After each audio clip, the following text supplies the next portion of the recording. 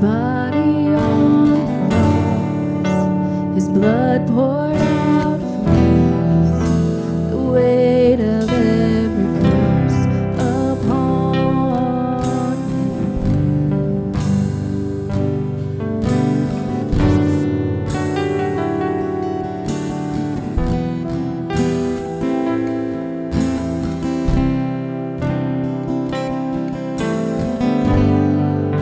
One final breath he gave as heaven looked away.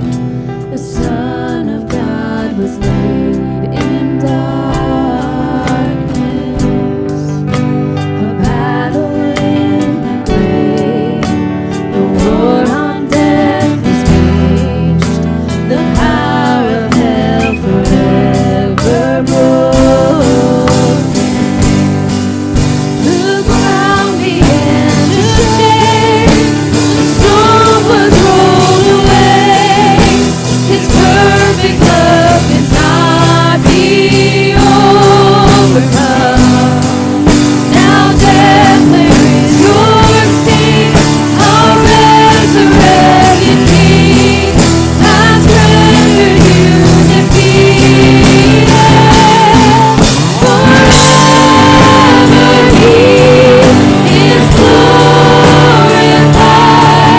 Forever he is lifted high. Forever he is risen. He is alive.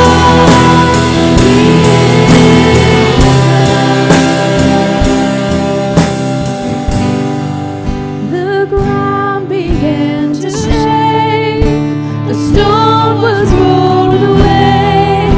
His perfect love could not be overcome. Now death, where is your sting? Our resurrected King has rendered you defeated. Forever he is glorified.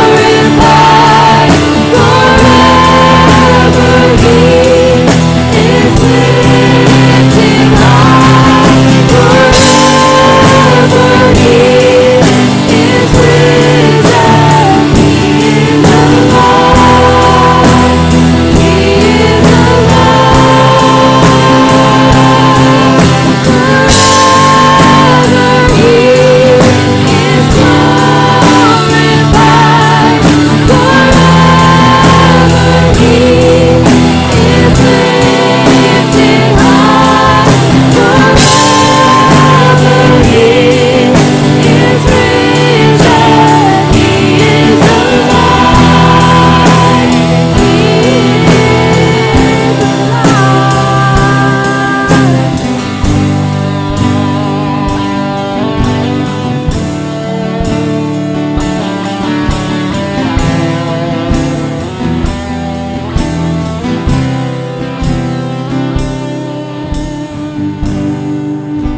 And we sing hallelujah.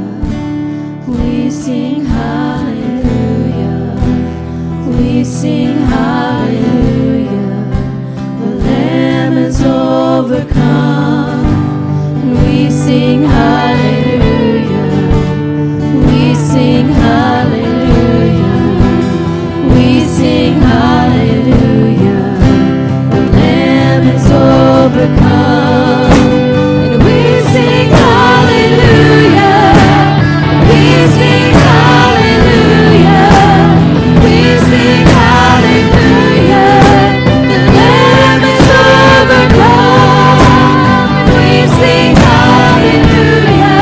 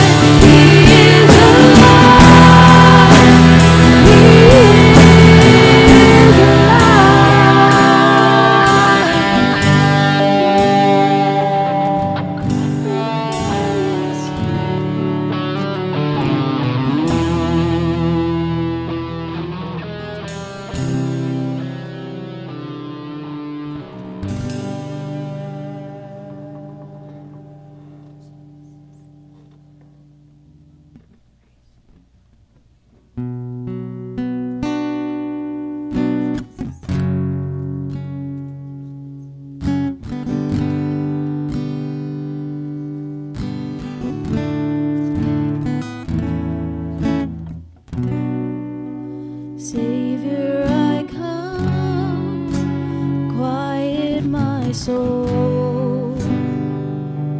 Remember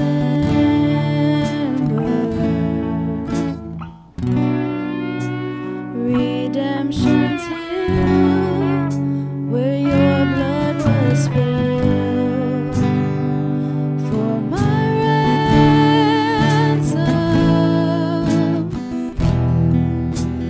Everything I once held dear, I count it all as lost.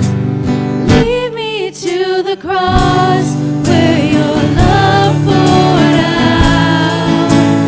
Bring me to my knees, Lord, I lay me down. Rid me of myself, I belong to you. Oh, lead me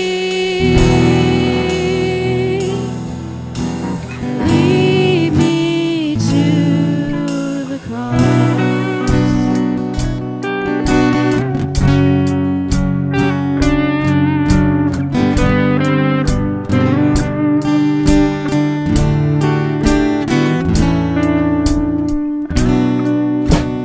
You were as I, tempted and tried, human.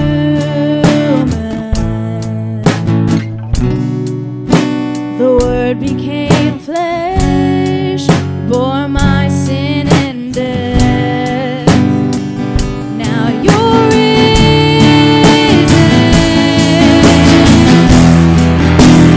Everything I once held dear, I count it all as lost. Lead me to the cross where your love poured out. Bring me to my knees, Lord, I lay me down. And rid me of myself, I belong to you. Oh, lead me to the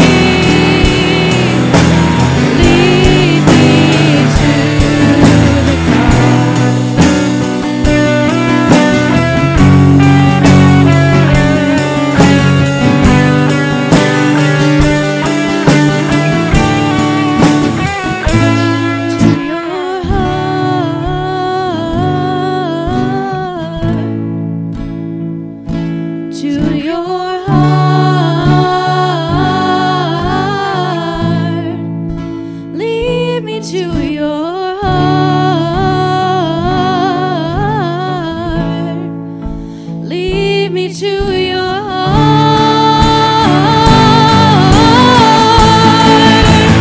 Lead me to the cross where your love poured out.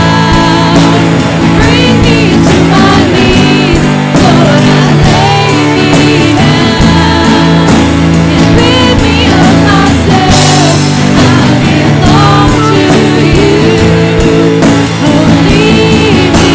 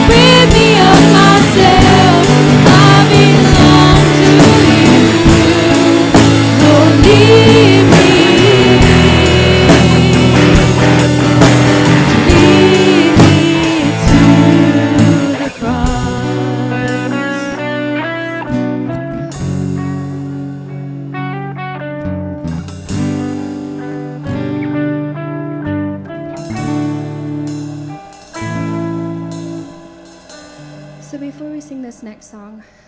It's called Do It Again. We've done it before. But I wanted to read to you in Joshua 6 about the fall of Jericho. It says, "Now the gates of Jericho were tightly shut because the people were afraid of the Israelites. No one was allowed to go out or in. But the Lord said to Joshua, I have given you Jericho, its king, and all its strong warriors. You and your fighting men should march around the town once a day for 6 days. 7 priests will walk ahead of the ark, each carrying a ram's horn. On the 7th day, you are to march around the town 7 times with the priests blowing the horns. When you hear the priests give one long blast on the ram's horns, have all the people shout as loud as they can. Then the walls of the town will collapse, and the people can charge straight into the town." So Joshua called together the priests and said, "Take up the ark of the Lord's covenant," and assigned 7 priests to walk in front of it, each carrying a ram's horn. Then he gave orders to the people, "March around the town, and the armed men will lead the way in front of the ark of the Lord." After Joshua spoke to the people, the 7 priests with the ram's horns started marching in the presence of the Lord, blowing the horns as they marched. And the ark of the Lord's covenant followed behind them. Some of the armed men marched in front of the priests with the horns, and some behind the ark, with the priests continually blowing the horns. "Do not shout, do not even talk," Joshua commanded. "Not a single word from any of you until I tell you to shout. Then shout." So the ark of the Lord was carried around the town once that day, and then everyone returned to spend the night in the camp. Joshua got up early the next morning. The priests again carried the ark of the Lord. The 7 priests with the ram's horns marched in front of the ark of the Lord, blowing their horns. Again, the armed men marched in front of the priests with the horns and behind the ark of the Lord. All this time, the priests were blowing their horns. On the 2nd day, they again marched around the town once and returned to the camp. They followed this pattern for 6 days. On the 7th day, the Israelites got up at dawn and marched around the town as they had done before. But this time, they went around the town 7 times. The 7th time around, as the priests sounded the long blast on their horns, Joshua commanded the people, "Shout, for the Lord has given you the town. Jericho and everything in it must be completely destroyed as an offering to the Lord." So on down, it says, "When the people heard the sound of the ram's horns, they shouted as loud as they could. Suddenly, the walls of Jericho collapsed. The Israelites charged straight into the town and captured it." So all of this to say, they were commanded by God to walk around the walls 6 times, once a day for 6 days. So as they're walking around, Joshua said, "Don't say a word. Don't shout. Don't say anything until I tell you to say something." And they're walking around, and it kind of reminds me of the verse that I love, Exodus 14:14, "The Lord will fight for you. You need only be still." So he wants us to walk around, and so the first verse of this song, it says, "Walking around these walls, I thought by now they'd fall." And they're walking around 6 days, right? And the walls haven't fallen yet. Now, they know that the 7th day, God has said, he's gonna do it on the 7th day. But a lot of times we go through situations and things that we're walking around our walls, and we're waiting for them to fall, and they haven't fallen yet. And so we feel as though God maybe has failed us or he's not there. But the song says, "But you never failed me." And it says, "But you've never failed me yet." And that's something that's like, does that mean God's going to fail me? No. He's never failed me yet because he hasn't failed us up to this point. And he's not going to fail us because in our human minds, we think of failure. We've been failed upon, whatever you want to say there. God cannot fail us because he has the victory. He is going to win whatever battle. And on the 7th day, they walked around 7 times. And I feel like what happened, and it doesn't say this, but this is what I think, so it's not in the Bible. I think, on each day, the walls were getting, they're starting to crumble a little bit, right? Like, God's working. He's working each and every day, because when it comes to that 7th day and they walk around the 7 times, right? Thank you. The walls fall. God was preparing each day. God was preparing. And so as we go through situations and we feel like maybe nothing's happening, God's preparing us. He's preparing those situations to fall. And if we listen to him and we walk around those walls, and if we're still and we're silent and we just let him work in us, one day he is going to ask us to shout. and he's going to ask us to praise him. And that's what this song talks about. How it says, I've seen you move the mountains, and I believe I'll see you do it again, because he can do it again and again. It may not be in our time. It may not be the time we hope, but he's going to do it. He's going to do it again, and he's going to do it again. So.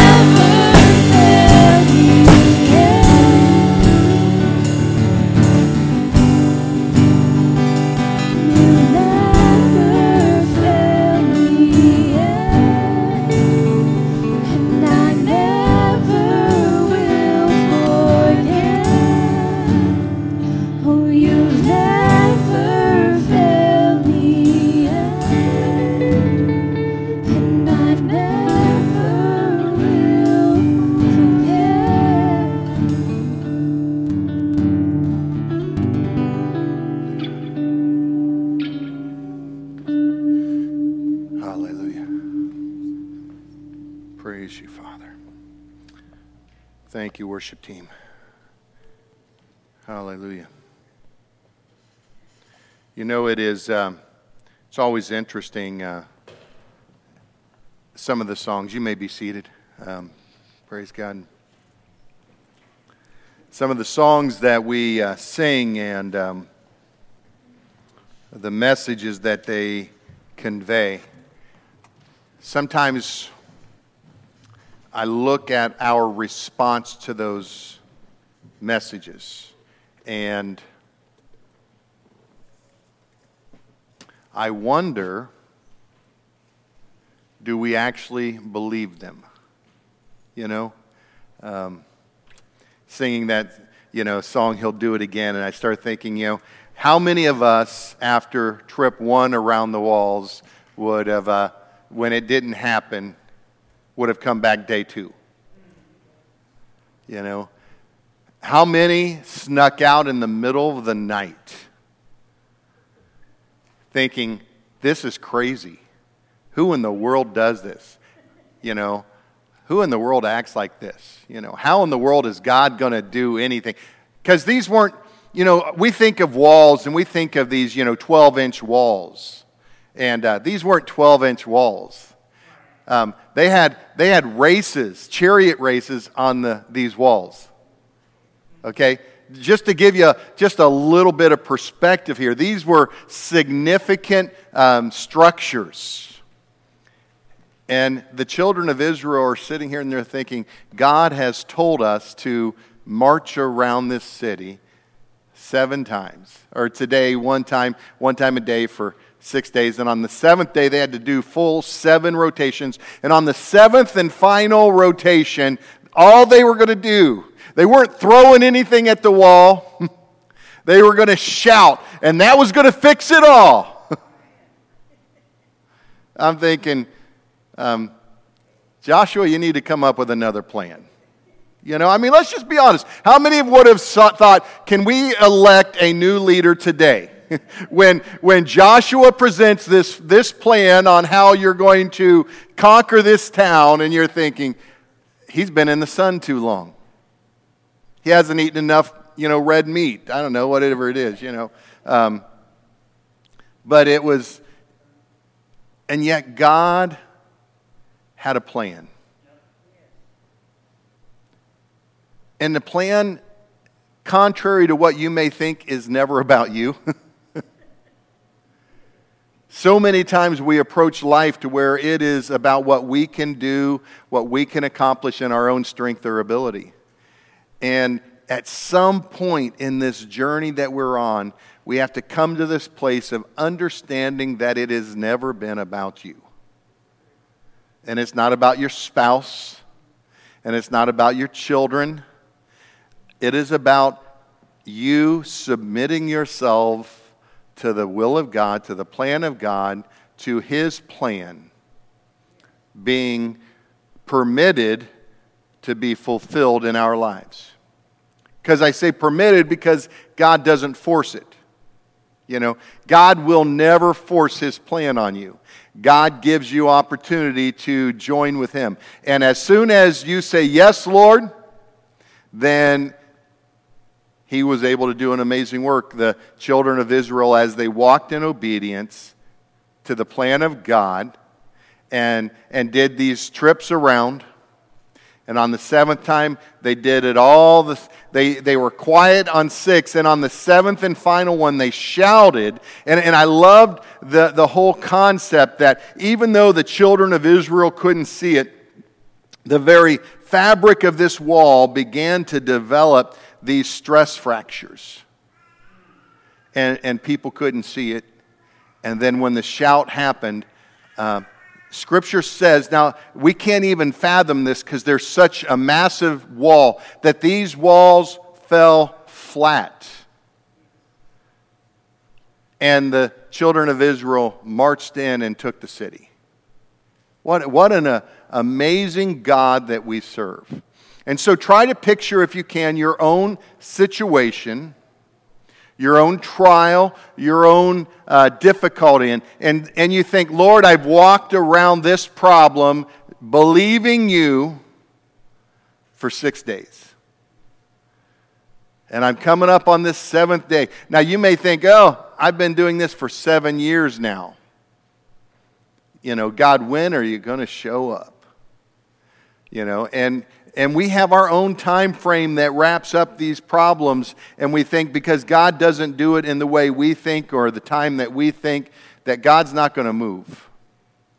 And at some point, we just simply have to trust the process and be able to say, God, I know you're going to do it. I'm just going to keep doing the next thing you tell me to do. And if it's keep walking around this city, keep walking around this problem, I'm going to do it, Lord. I know you have an answer that is beyond what I can see, what I can understand. God, I'm going to continue to do exactly what you've told me to do. Sometimes it may be that God gives us a scripture that we quote every single day and throughout the day, and we just get to the point where that scripture is literally embedded in our hearts. That is part of the fabric of our nature. If my people who are called by my name will humble themselves and pray and seek my face and turn from their wicked ways, then I will hear from heaven and forgive their sins and heal their lands. God spoke that scripture into my life years ago, and from that point on, I continue to go back to it. Not because I feel like God hasn't done something. It's because God is still doing something, and He is not finished. And there is part of this process that I want to see God come to fulfillment in my life. And so I want to encourage you that this whole process of He'll do it again, it really is us coming to a place of trusting Him, trusting His Word, trusting in His faithfulness to His Word. I've said it before, God is not faithful to you, God is faithful to His Word. See, people say, He's been so faithful to me. No, He's been faithful to His Word. God will always honor His Word. God actually has set up a structure that His conduct is completely in alignment with His Word, and He never violates His Word. And so when you stand on the Word of God, you have the ability to stand upon something that Scripture says, heaven and earth will pass away, but my Word will never pass away. God's Word is eternal, and it has the ability to withstand the test of time. For thousands of years, people have been coming at the Word of God, trying to disprove it, trying to disqualify it, and yet God's Word continues to build in its effectiveness on the lives of people, simply because regardless of what man does, it cannot affect God's Word. So that was all free. So let's get to the topic today. To worship or not to worship? That is the question. We are building off of last week's whole concept of worship, and really what we've done so far today really is gives us a good foundation to where we're going. Worship really is about ascribing to God highest worth. Highest worth. It is about giving Him the very best that we have. When we worship, we are telling God, you are the most important person in my life. You are number one. Now, how many of us have ever come to a place that we withhold some of our passionate worship because of some of the people we're with? Or maybe you're similar to this in that you invite a friend to church and you just pray, God, can you just help us to have a calm, collected service, to where we don't get too crazy? Have you ever thought about some of the things, some of the restrictions we put on ourselves and on those around us because we don't want to be uncomfortable? But here's the reality. Worship is not just what you do on Sunday. It is not just a 1 hour thing we do on Sunday. It is a way of life. And many times our ability to worship God is directly proportionate to what we experience throughout the week. And if you are not a worshiper from Monday to Saturday, the reality of you being a worshiper on Sunday is really a performance. Because if God is not part of the equation Monday through Saturday, all you're doing is performing on Sunday so that everybody sees you. If Monday you're out there screaming and gnashing of teeth wondering where God is, but on Sunday you're on top of the world, and you're dancing in the aisle, and you've got all the hand gestures and everything, but there's nothing that's walked out Monday through Saturday, then we really have not understood what a worship is all about. Worship is not about how high you go, but about how straight you walk when you come down from those moments. Because let's be honest, there is a spiritual high that is experienced in worship. When we begin to enter into the Holy of Holies, there is a lifting on this realm. But when we come down, we should be able to. That means our life should have gone up just a little bit when we leave here. Because we're not going to stay up there in that high realm of worship all the time. Let's just be honest. But when we come to a place, we should still be affected by it. It should still follow us. There should be a fragrance. There should be this train of God's presence that follows us because we've been in the Holy of Holies. We've been with the King of Kings, the Lord of Lords. And there is some aspect of worship that should truly infect our lives. Everywhere we go today, everybody's afraid about infections. They're afraid about what they're going to pass on to someone. And let's be honest, the one thing that you experience here today should be something that you want to infect with everybody you touch. Let's just be honest. If you can take a little bit of God today into this world that we live in and cause someone to live differently and walk differently, you will have done something significant for the kingdom of God to do damage to the enemy's plans. Because your life should have some level of effect to those that you're around. Today I want us to get into some of the individual motivations of worship.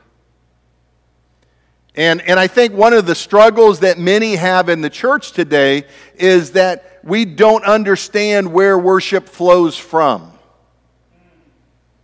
One reason why worship is so hard for folks is they don't understand where it comes from.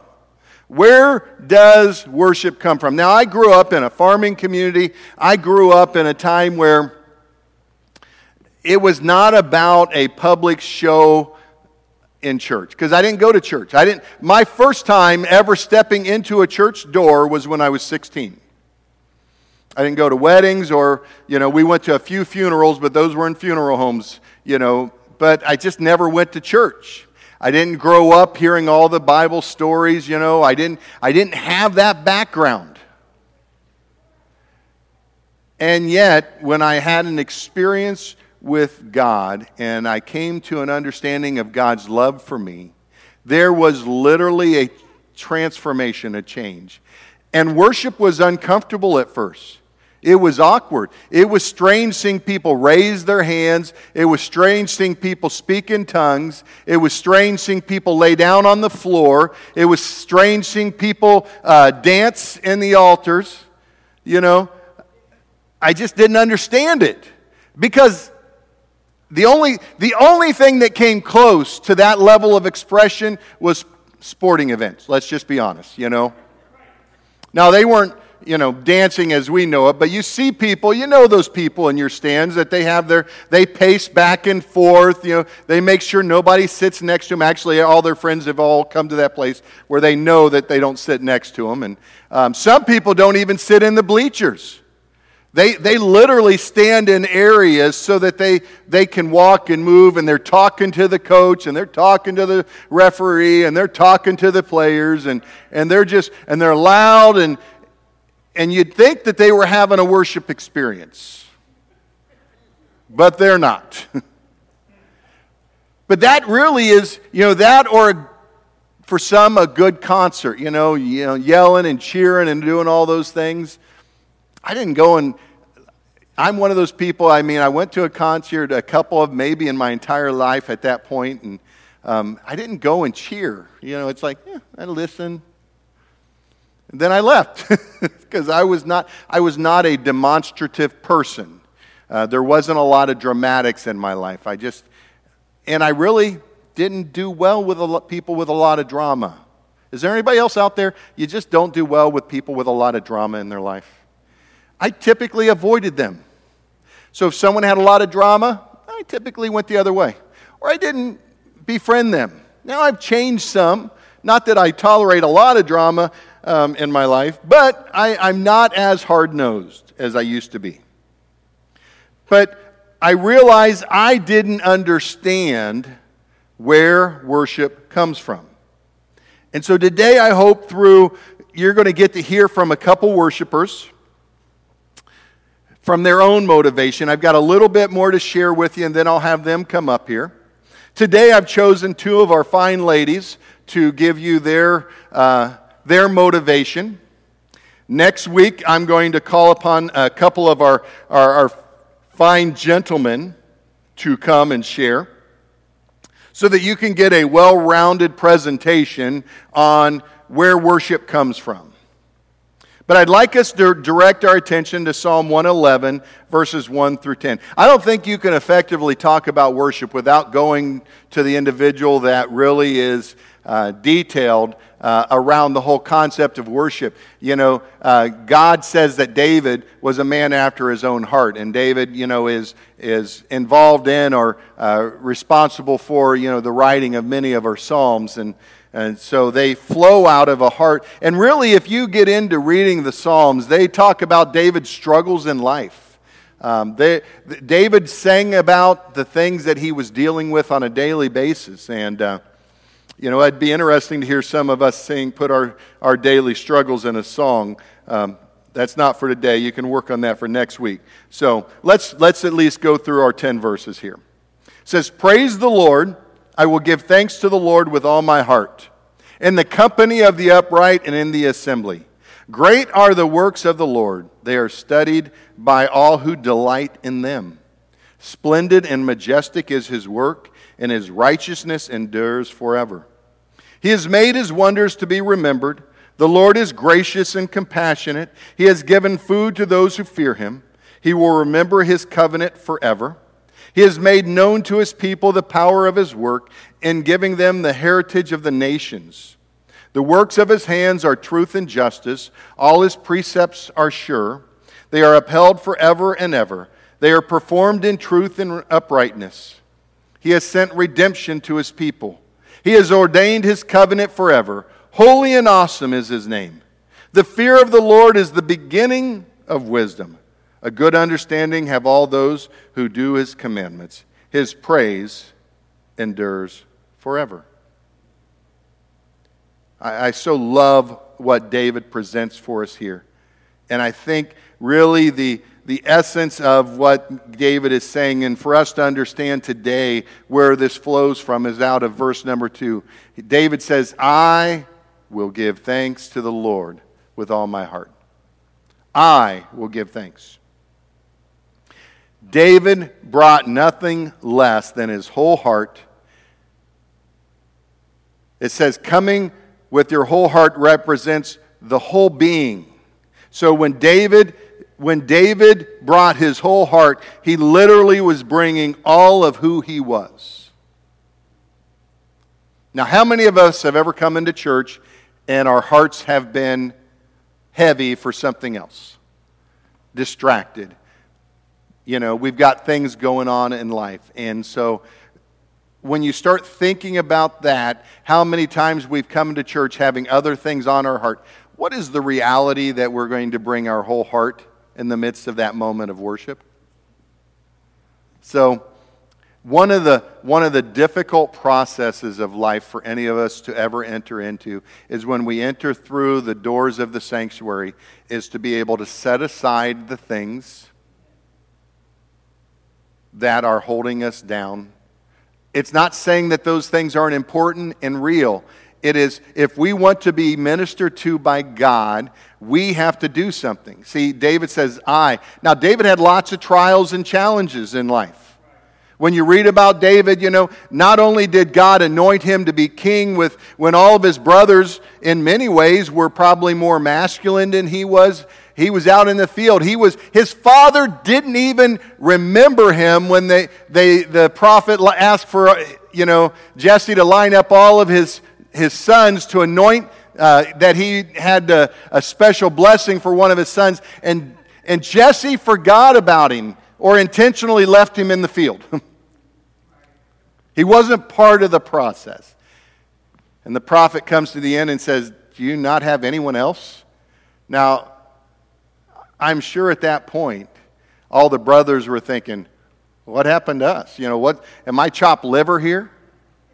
And yet, the prophet was saying, the one that God's called me to is not here. And so Jesse says, well, I have one. He's out in the field tending the flock. And he brings this shepherd in, and he anoints him. So then you've got the challenge of life now in the presence of you being anointed as king and all your brothers looking down on you, thinking, how in the world did this happen to you?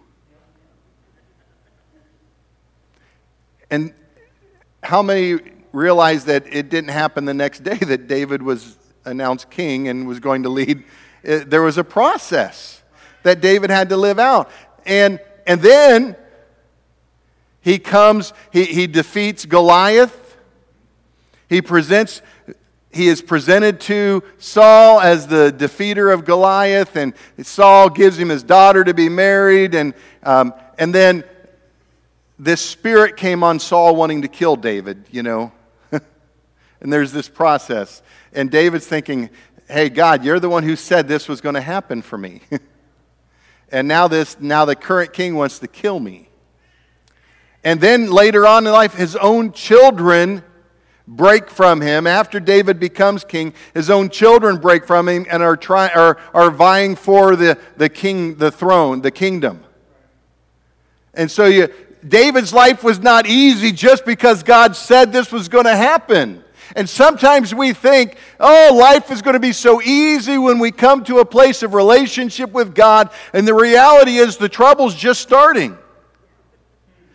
Because the scripture says that because you love me, this world will hate you. And there is this tension that is immediately created when we come into a relationship with God and we begin wrestling with thoughts and emotions and people and things. And we feel like everyone is against us. And yet, David is able to come into his time with God and say, God, I give you thanks. I worship you today. Doesn't matter what is going on in my life today. It doesn't matter the challenges that I've experienced. It doesn't matter who has abandoned me to this point. I will worship you. And I think that is one of that first steps that all of us need to learn in a relationship with God, is there comes a place where we say, God, I will worship you today. I know I've got troubles, but today as I come into your house in this dedicated time of worship, I am going to worship you. It's a choice.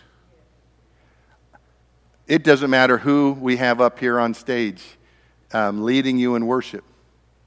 We could pay Michael W. We couldn't pay Michael W. Smith to come in. But let's just say we had enough money to bring him in. And he's able to dazzle us with his piano ability and some of his amazing songs. You may be entertained, but he's not going to make you worship. You just might be entertained a little bit more. And there are times we can sit back and we can see people up here worshiping and using their gifts and skills, and we can be entertained by it all. And we can smile and laugh and raise our hands, but that doesn't mean we've actually experienced worship. Because worship has to come from the heart. And at some point, we have to surrender our hearts to God.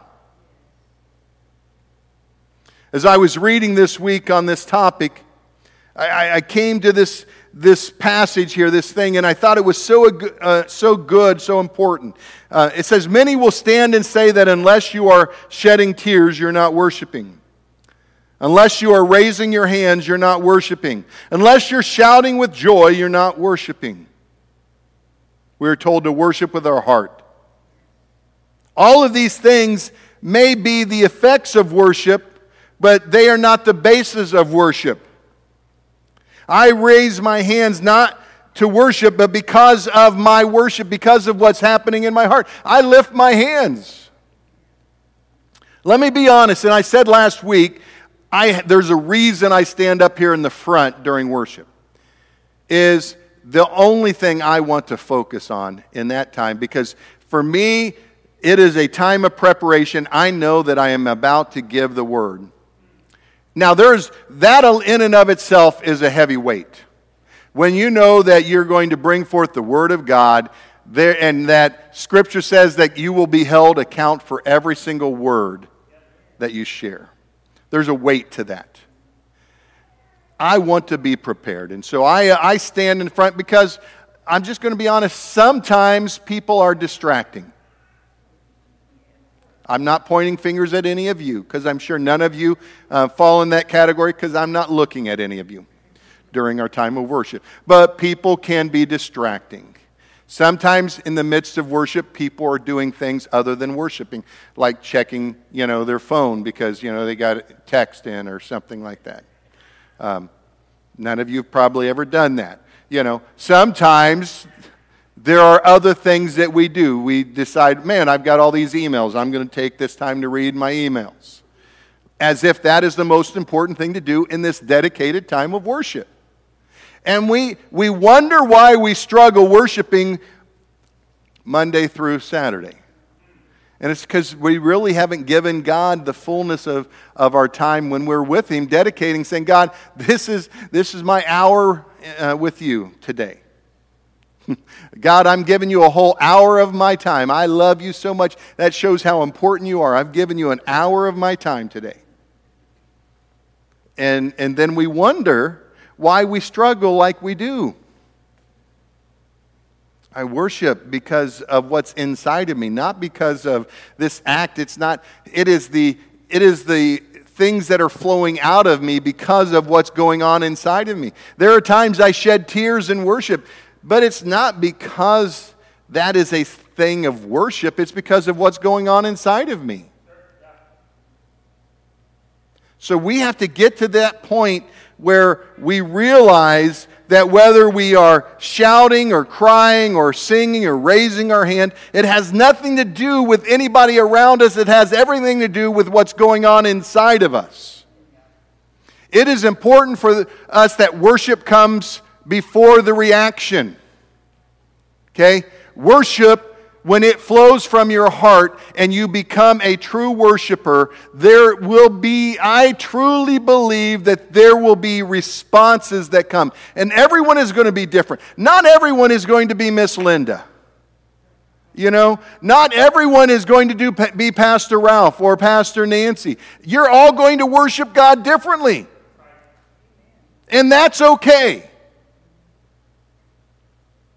Some people worship God in a time of silence, and for them it is an expression of worship. I don't understand that at this point in my life, but I'll tell you this. There was a time when I was first in the church, I didn't clap, and I didn't raise my hands, and I was silent during worship. Now, some of you will say, well, Pastor, you still can't clap. I clap just on my own beat. I get lost in my world, and then I realize that you guys have all gone off and you're clapping different. Now, if you guys just follow me, you're going to be better off. I just quit worrying about it a long time ago. Sometimes I'll be clapping, I'll see one of the young people laughing at me because they know that I've entered another world. That's okay. But I think it's important for us to understand. David says, I will worship in the company of the upright and in the assembly. Okay, you are the assembly and you are the company of the upright. And when we worship God, we do so because of what God is doing inside of us. And so today what I've asked is two individuals. I've asked Meredith and I've asked Linda to come and share with us what goes on inside of them, some of the thought processes, some of the motivations. You know, both of them, I think really in the last year, Meredith has come into her own in worship in so many ways. Not that she was a bad worshiper when she first came and started worshiping with us. But let me just be honest with you. Your first time you're leading everybody up here in worship, and you're looking at you guys, and some of you aren't clapping or singing or moving, or she's not sure if you have a pulse. Let me just be honest, that can be overwhelming. It's like leading a casket of groups of people into a time of worship. Have you ever thought about that if you just had a bunch of caskets in here, how difficult that may be to lead in worship? So don't be a casket. Learn to worship God from what's going on inside of you. And I just thought, you know, you guys hear me every week, and I thoroughly love bringing the word. But I think it's important for you to hear for some other individuals from where they're at. So Meredith, you come first. Linda will finish with you on that, and then I'll come and share just a couple concluding words. Okay. I am not a speaker. Let me just start. This is out of my comfort zone, but hey, that's fine. You've heard me once today. I'll talk again. So he asked, you know, what's our motivation? What's our heart behind worship? And so for me, I need to take you guys back a little bit. Back to when I gave birth to Savannah. 2011, right? Yes, okay. We're going back that far today, guys. Okay, so 2011, Savannah was born in January, and a couple months later, found out I was pregnant. I was like, okay, great. We're going to have a newborn and a 1-year-old, and we can do it, you know? Everything with Savannah had been fine. I was sick, I was tired, kind of a normal pregnancy. She was born a few weeks early, but she was fine, so I thought nothing of it. 6 weeks into the pregnancy, I believe I was starting to miscarry, and I was a little confused. Everything had gone fine, so I didn't understand what was happening. I was a little, anxious. I'm an anxious person. I worry, and so I started to pray to God, and I remember one day just, laying in bed and just praying and asking God to save my baby, because I know that he can do miracles, right? I was like, you can do this. You can save my baby. Everything will be fine. Well, I ended up miscarrying, and I was really upset. I was angry. I was hurt. I didn't understand what was going on. So for probably a year of my life, I just kind of shut God out. People gave me verses and quotes and worship songs, and they were trying to help me, but I didn't want to hear it. I was mad. I didn't understand why God allowed that to happen. Did God allow it to happen? I don't think so, but it happened, and I was very angry. And so for a year, I just kind of let myself wallow in this depression, and I was mad. And so a year went by, and we actually got pregnant again, and I was very cold-hearted to the whole thing. I didn't want to get attached. I didn't want anything, I was like, we'll see what happens. I went to a doctor, and he was like, ooh, yeah, you're going to miscarry. And I was like, why would you tell somebody that whatever. So I had them write in my chart that I never wanted to see that doctor again. I was like, I'm going to like him. He was rude. So turned out I did end up miscarrying, and because of the year of depression that I had gone through, I kind of told myself, okay, I don't want to go back to that. I don't want to end up there again. And so I had to talk myself out of being sad and depressed again. But I vowed not to let the devil win this time. I was like, I'm not going to go back there. And it was 2 months, I think, after that miscarriage that I got pregnant, and Sawyer is here. Yay. So, and then 7 years later, we have Hudson. So waited a little bit for that one. But I will say, during both pregnancies, I was very, very nervous, right? Like, I was worried, I was scared. And I remember with Sawyer, when I was pregnant with him, my doctors and my nurses prayed with me. And to find a doctor and a nurse that would pray with you and help you through that stuff was really, really wonderful. And then when it came time when I was pregnant with Hudson, I had actually, 7 years makes a big difference. I had actually made like a playlist on my phone of all of these songs, and I titled it like Don't Worry, Don't Fear. And it was all these songs about hope. And so all of this to say that when I went through that year of being really depressed and really sad, worship, for me, is what brought me out of it. There was a song that I remember, Face ID, okay, sorry. Okay, so there was a song that I listened to a lot that, like, I don't remember where I heard it, but it was called You Are For Me by Carrie Job, and it said, so faithful, so constant, so loving and so true, so powerful in all you do, you feel me, you see me, you know my every move, you love for me to sing to you. And it says, I know that you are for me. I know that you will never forsake me in my weakness. And I know that you have come now, even to write upon my heart to remind me who you are. And that song got me through a lot because it made me realize that God is for me. I went through this really horrible thing, but he brought me out of it. And I feel like now, anytime I start to feel sad or a little depressed, I just put some worship music on.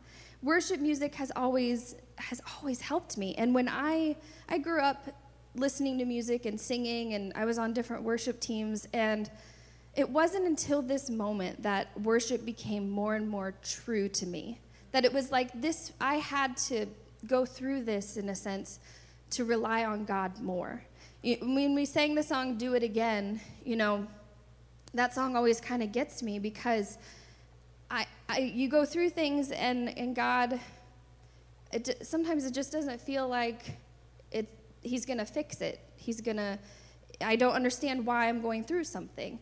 But he always manages to make everything better. And he moves the mountains, and he's going to move them again and again. And so worship is just something that I come up here, I get here about 7:30, 7:45 on a Sunday morning. We have practice at 8, and I'll be honest, there are some Sundays that I come and I'm in a bad mood. Sorry, worship team. I am like not happy or something. We all have situations, right? Like Pastor Ralph said, we have to come in here, and when we walk through those doors, we have to forget those things. And I think why he said, this last year he's seen a change is because I decided to change my mindset when I came here. Practice will go how it goes, but God always moves in the service because I decide when I step up on this stage and I'm in front of you guys that I'm just going to let it all go. My bad attitude, whatever situation I may be struggling with, I'm going to let it all go and I'm just going to worship. And that's what I decided because I was like, I don't care what everybody else thinks. I am just going to worship. I'm just going to come up here and I'm going to worship because for me, this is a time of refreshing. I feel like Sunday mornings are like our time to just be refreshed with worship and with a message, and it prepares us for the week. But again, like he said, we can't go out into our week and just like let it all go and not worship or read the word throughout the week. We have to continue. So then we come back next Sunday and we are expectant and we are excited. And so worship has just always been something that I lean on when it comes to how I've felt. If I'm having a bad day, I turn worship music on. My kids are doing work at home, I turn music on because I just want that to be something that I listen to and that I hear. And yes, praying and reading the word is something that's so important too. But for me, just hearing the words of these songs and having them, I don't know, it just makes me happy. And so I think that's it.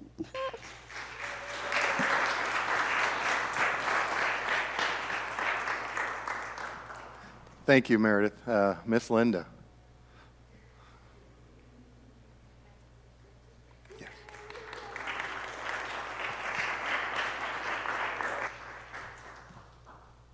Okay. Well, my story is too long to put out there.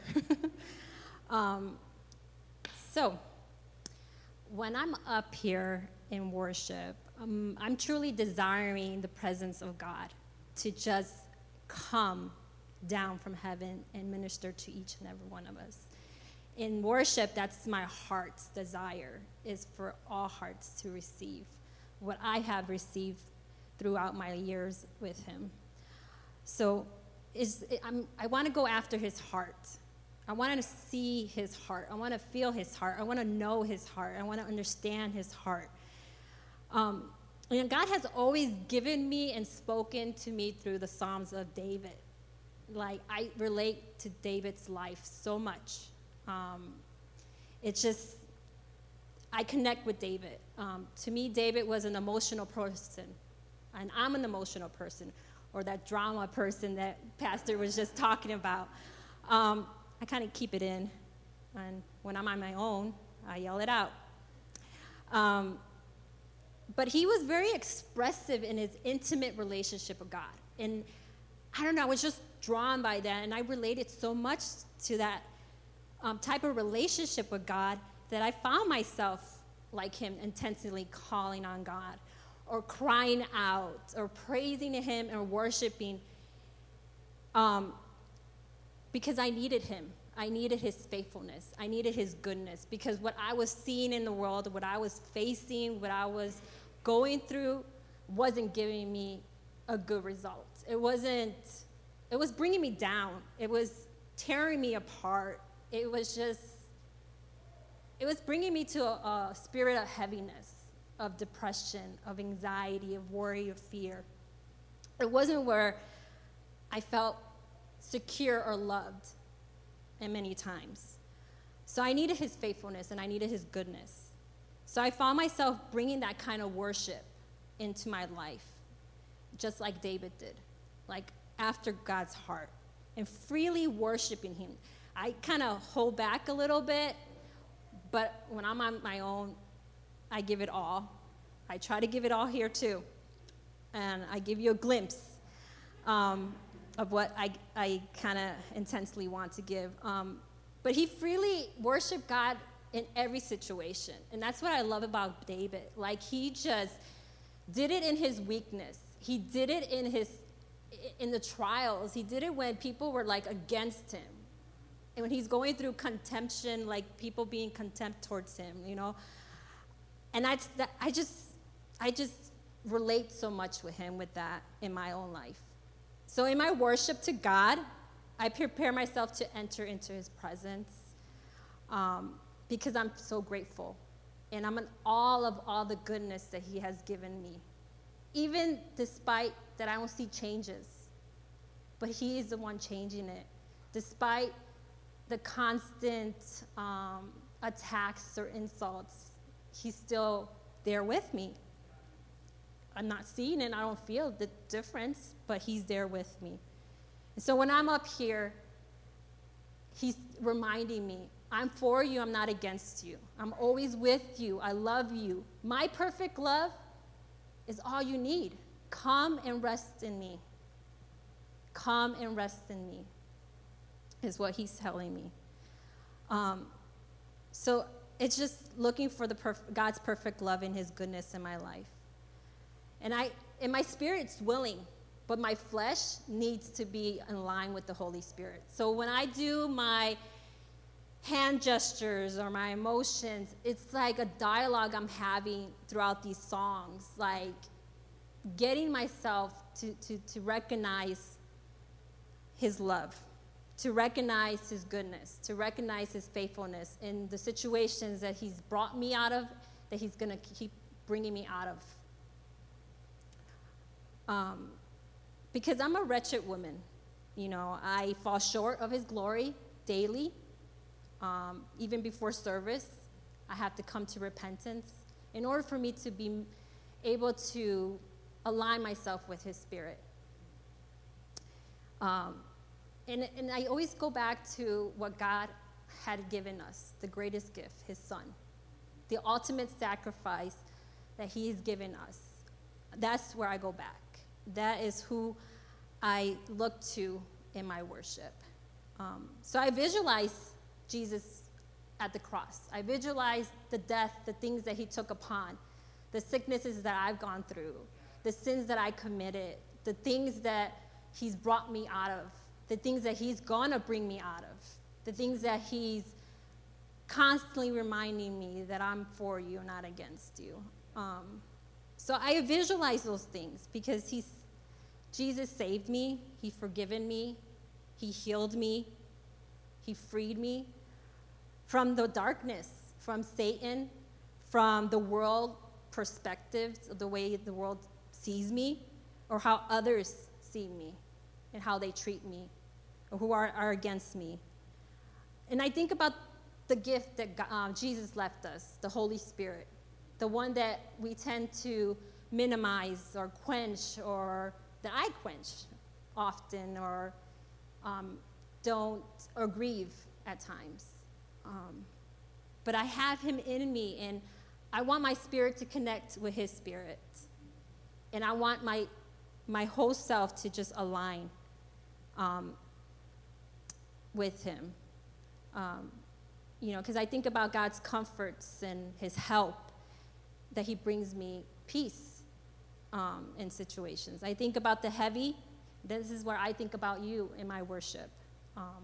I bring you along too. The heavy hearts that I see in the congregation, the hardened hearts that I see in the body of Christ. And I want God to just come and just saturate himself over you. I want you to surrender. I want you to let go of the things that have been binding you up in bondage. So I think about the lost, like what's the direction that God's calling me to reach them, how to reach them. Because I can't do anything without him. I have no abilities, no talents, or things that I feel like I'm not capable, but he is capable. I just need to be the vessel, the instrument for him to use. And be willing and prepared to do that for him. And during worship, the Holy Spirit constantly reminds me that God is fighting my battles, that all I need is to rest in him. And I'm desperately calling on the Holy Spirit, like I said, to bring down heaven to us so that we could experience the perfect love that he has for us, to anoint us, to give us power, to know that we do have the power through the Holy Spirit in us, to utilize it, to bring healing and blessing, and just really give everything to him, fully ourselves, our hearts, to render everything to him. I think about the heavenly throne. When Pastor reads the scripture, I can see myself when the 24 elders, and I'll read it for you, but I just visualize this. In Revelations 4:6, also in front of the throne, there is what looked like a sea of glass, clear as crystal. In the center around the throne, there were 4 living creatures, and they were covered with eyes in front and back. In the center around the throne, there are 4 living creatures, and they were covered with eyes in front and back. And the first living creature was like a lion. The second was like an ox. The third had the face like a man. The fourth was like a flying eagle. Each of the 4 living creatures has 6 wings and were covered with eyes all around, even under its wing. Day and night, they never stopped saying, "Holy, holy, holy is the Lord God Almighty, who was and is to come." Whenever the living creatures gave glory, honor, and thanks to him who sits on the throne and who lives forever and ever, the 24 elders fell down before him and who sits on the throne and worship him who lives forever and ever. And they lay their crowns before the throne and say, "You are worthy, our Lord and God, to give glory and honor and power, for you created all things, and by your will they were created and have their being." And that just draws me into a picture of how I want to kneel before God and bow before him. And because that's presently being done right now. Like, that's being constantly done every moment that we're not aware of. And when we come here and worship, I see myself doing that before him, along with the 24 elders and all the saints that are up there in heaven, just singing, "Holy, holy, holy, holy, you are worthy." But then I begin to see and hear and feel the need of the love of the Father, and he sings over me to come and rest in him and to receive his care. And I'm just drawn to honor, to glorify him in praise and worship with all my heart, just like what David said, with all my heart, my mind, with all my mind, with all my body, my soul, and my strength is what I want to give God. And not, because if I could focus on the negative and I could focus on my troubles and my tribulations so much throughout my weeks, my days, my hours, I could at least come to the presence of God and give him all. Give it all. And I just thought of these songs, like he was speaking to me through the week, because I kept asking him, what is my motivation, God? There's been so much in my life, but this is what it is. This is my desire, is to honor you. Lord, with all my heart, I worship you. All I have within me, I give you praise. All that I adore is in you. Lord, I give you my heart. I give you my soul. I live for you alone. Every breath that I take, every moment I'm awake, Lord, have your way in me. Let it not be me, but let it be your way. That's a song from Hillsong Worship. And then I think about, I'm caught up in your presence. I just want to sit here at your feet. I'm caught up in this holy moment. I never want to leave. I don't want to leave. I don't want to go back to my weeks of the same things. Oh, I'm not here for blessings, Jesus. You don't owe me anything because your ultimate sacrifice was enough. And I need to recognize that and embrace it. More than anything that you can do, I just want you. I'm sorry when I just gone through the motions. I'm sorry that I just sang another song. Take me back to where we started, that first love. He loved us first, and I want to return that love. I open my heart to you.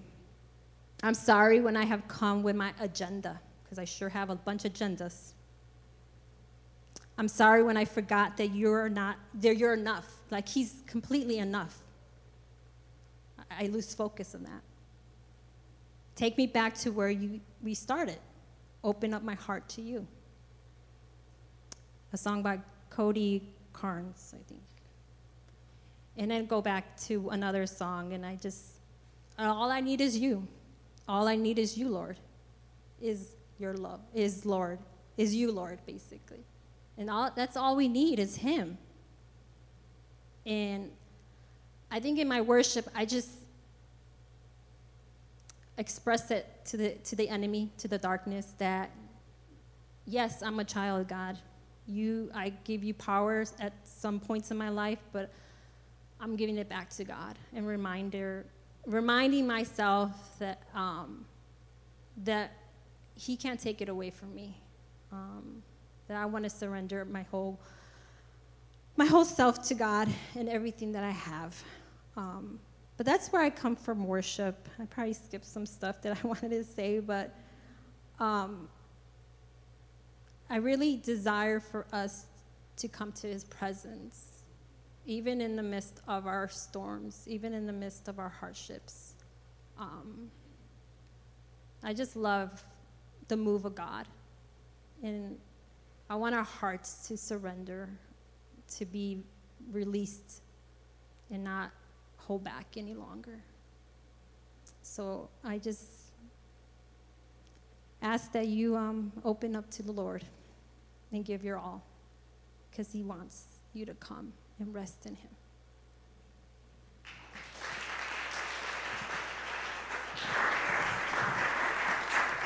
Good job.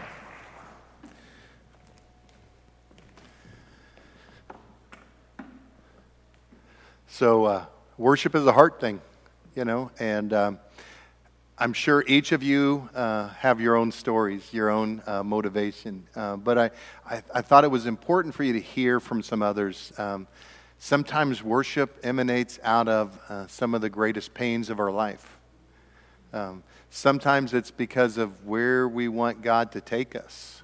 So all of them are good and right. And, I could preach a few sermons on several of the things that both Meredith and Linda shared. But I'm so proud of them for sharing and just stepping out of their comfort zone and really challenging us in some areas. And so this week, I want to challenge you to look in your own heart and find time to worship every day.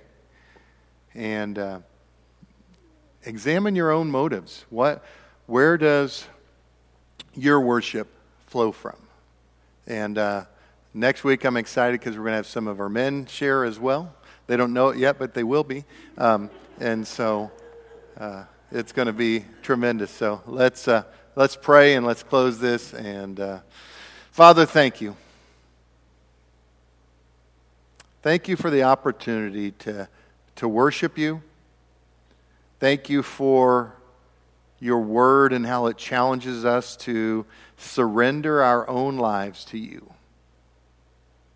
Thank you for the messages that have been shared through Meredith and Linda and the challenges that have come forth from them and their motivation for where they're at today. And help us to open our hearts up to you, that you can receive the glory due your name. We thank you. We ask for this in your precious name. Amen. This time we're going to wait upon you for a morning tithes and offering.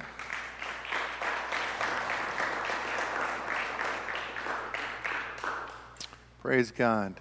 Let us pray. Father, we thank you for your faithfulness and for your provision. We pray your blessing on this offering, that it would be multiplied to meet the needs of your kingdom. We thank you for the faithfulness of your people and their giving. We ask for this in your name. Amen. Couple things to make you aware of while the ushers are passing those plates. Number one, tonight, 6 o'clock in the fellowship hall, the men are gathering to discuss Acts 21 through 28. So we've got 3 hours. So we're going to do it, gentlemen. We're going to finish out this book. It's going to be a tremendous time. So come out and ready for that. Also, the last Saturday of this month, Sunday, 24th, we are going to have a baptismal service here. So we're excited about it. If you have not been baptized and you would like to be baptized, you need to talk to me. We have several of our kids that are going to be going through. Christina's working with our children on baptism over the next couple weeks. Several of them want to go through that. And so we already know that we have a number of kids. Everybody's going to be together for that service. It's going to be a great time. I do need some help this week, probably on Wednesday, to take this cover off the baptismal. We need to fill it and make sure that everything is kosher before the actual Sunday. So this coming Wednesday after the after the adult Bible study, we're going to take this cover off, and then I'll fill the tank on Saturday or on Thursday and make sure everything stays full. Yes.